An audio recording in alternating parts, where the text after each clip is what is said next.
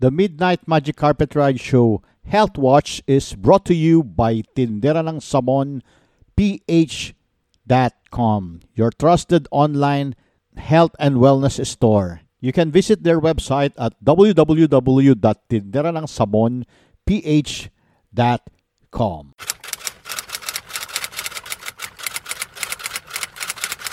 Do you eat more when you're feeling stressed? Kapag tayo po ba ay nai-stress sa bahay o sa atin pong trabaho or sa negosyo, lumalakas po ba ang kain natin?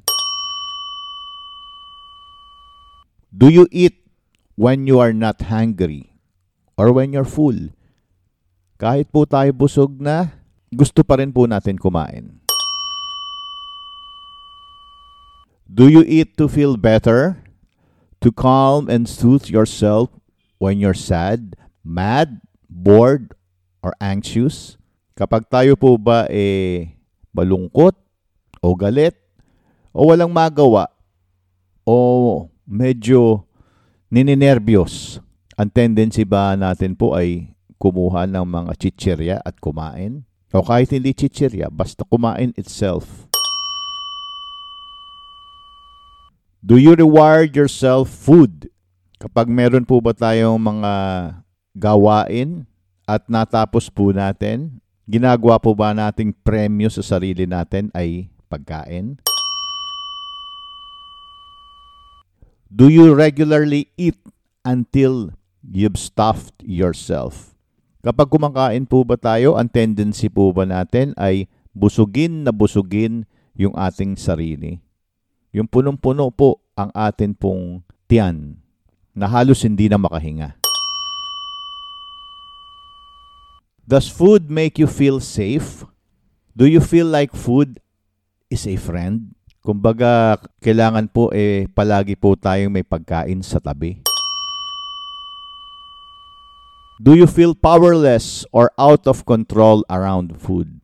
Pag natapat na po tayo sa pagkain, ang lahat po na pinaplano natin mga diet or mga hindi po bagay sa atin kainin or pinagbawal na po ng mga doktor, nawawalan po tayo ng control. Ang rason po natin masarap naman kasi. According to Emotional Eating Helpguide.org, yan po ang mga signs if we are an emotional eater. Ulitin po natin Do you eat more when you're feeling stressed? Do you eat when you're not hungry or when you're full? Do you eat to feel better, to calm and soothe yourself when you're sad, mad, bored, anxious, etc.? Do you reward yourself with food? Do you regularly eat until you've stuffed yourself? Does food make you feel safe?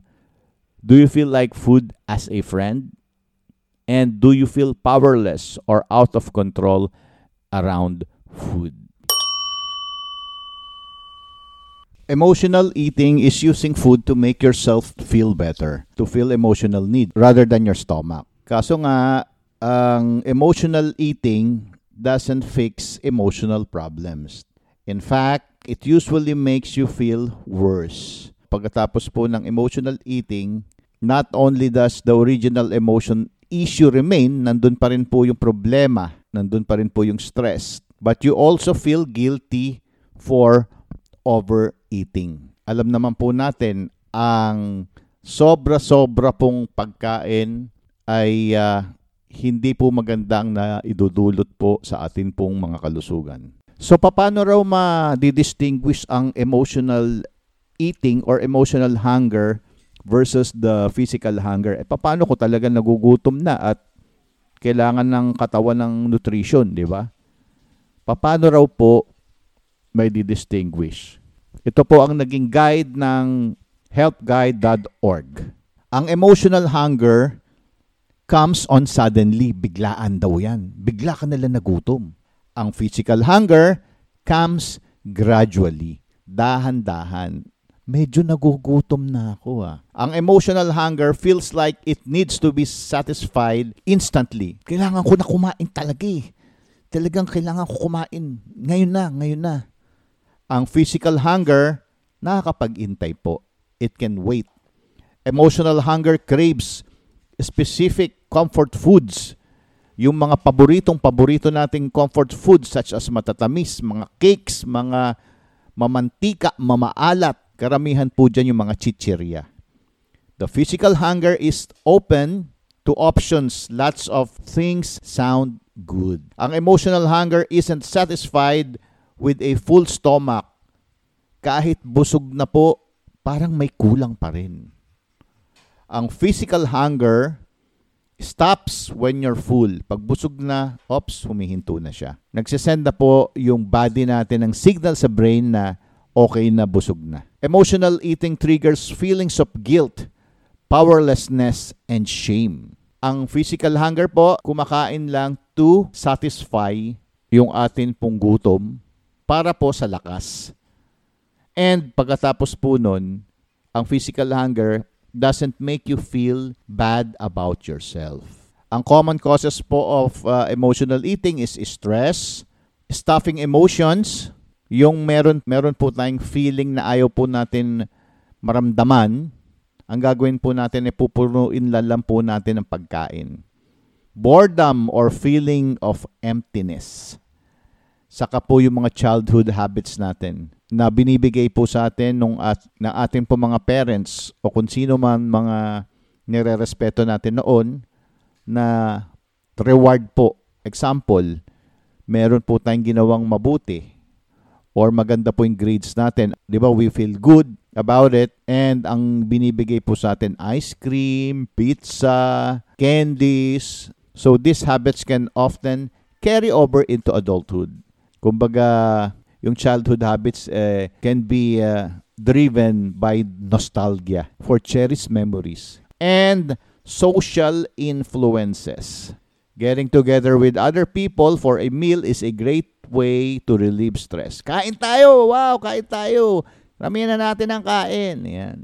Kumbaga saya-saya, di ba? Hindi po natin napapansin. Kaya po tayo kumakain, hindi po dahilan nasatisfy na yung kailangan po ng katawan. Kung hindi, para po mawala ang mga kalungkutan sa buhay.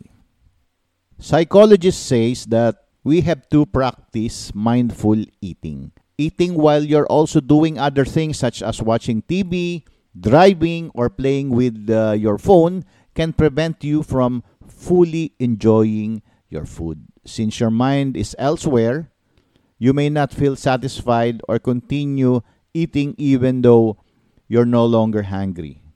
Eating more mindfully can help focus your mind on your food and the pleasure of a meal and curb overeating. So ano pwede natin gawin?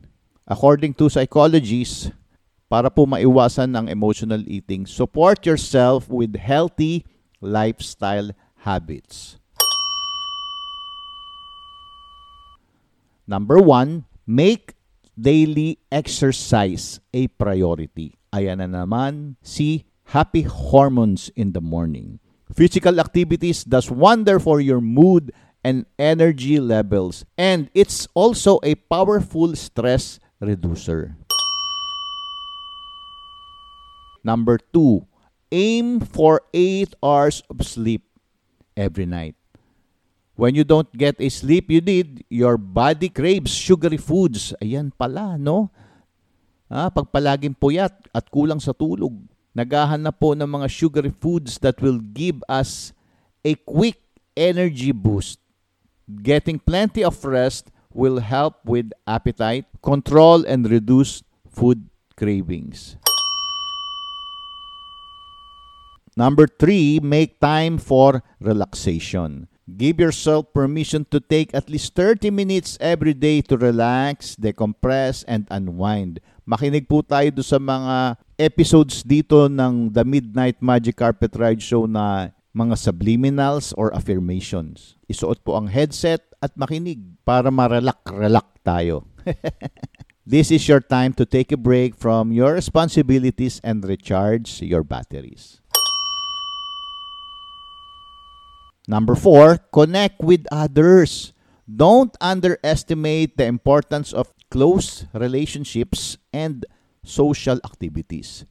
Spending time with positive people who enhance your life will protect you from the negative effects of stress. Find a positive, prayerful community na makakatulong po sa atin.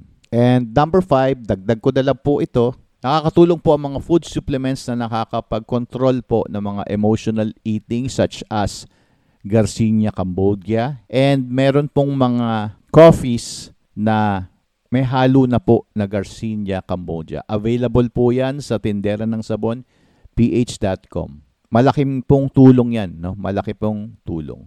So yun po ang ating Midnight Magic Carpet Ride Show Health Watch for today. Very good!